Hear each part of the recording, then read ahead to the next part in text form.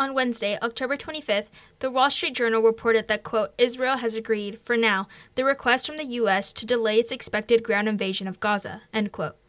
Yet this morning, October 26th, CNN reports the IDF's, quote, targeted raid went through as tanks, armored vehicles, and even a bulldozer in northern Gaza early this morning. This comes after Hamas' initial attack in Israel on October 7th, and the Israeli Defense Forces pledged to defeat Hamas. Israel's official army radio reported that the raid as, quote, the widest ground foray in Gaza since the start of the war. Uzi Dayan, the former deputy chief of staff of the IDF and national security advisor, outlines the raid as a new battle technique to send a message to Israelis and Hamas that ground assaults to even a full invasion can occur at any moment.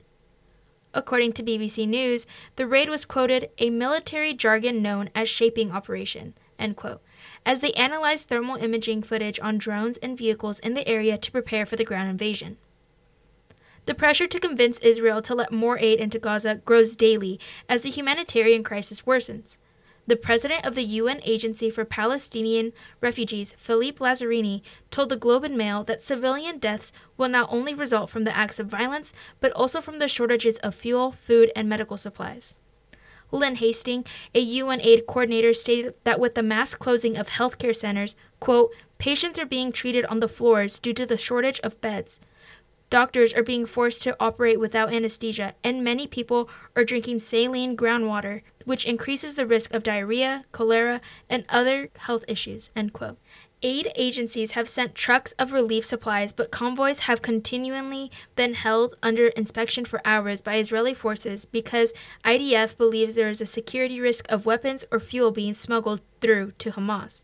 With only 34 trucks entering the strip in the past days, the UN estimates that the minimum of 100 trucks of supplies are needed every day in Gaza.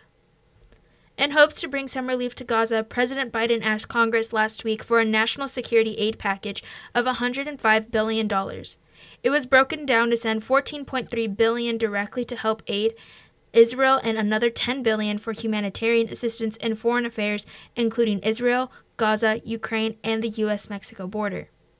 According to The Hill, Senators Roger Marshall, Ted Cruz, J.D. Vance, and Mike Lee introduced a standalone bill called Israel Supplemental Appropriation Act as the alternative.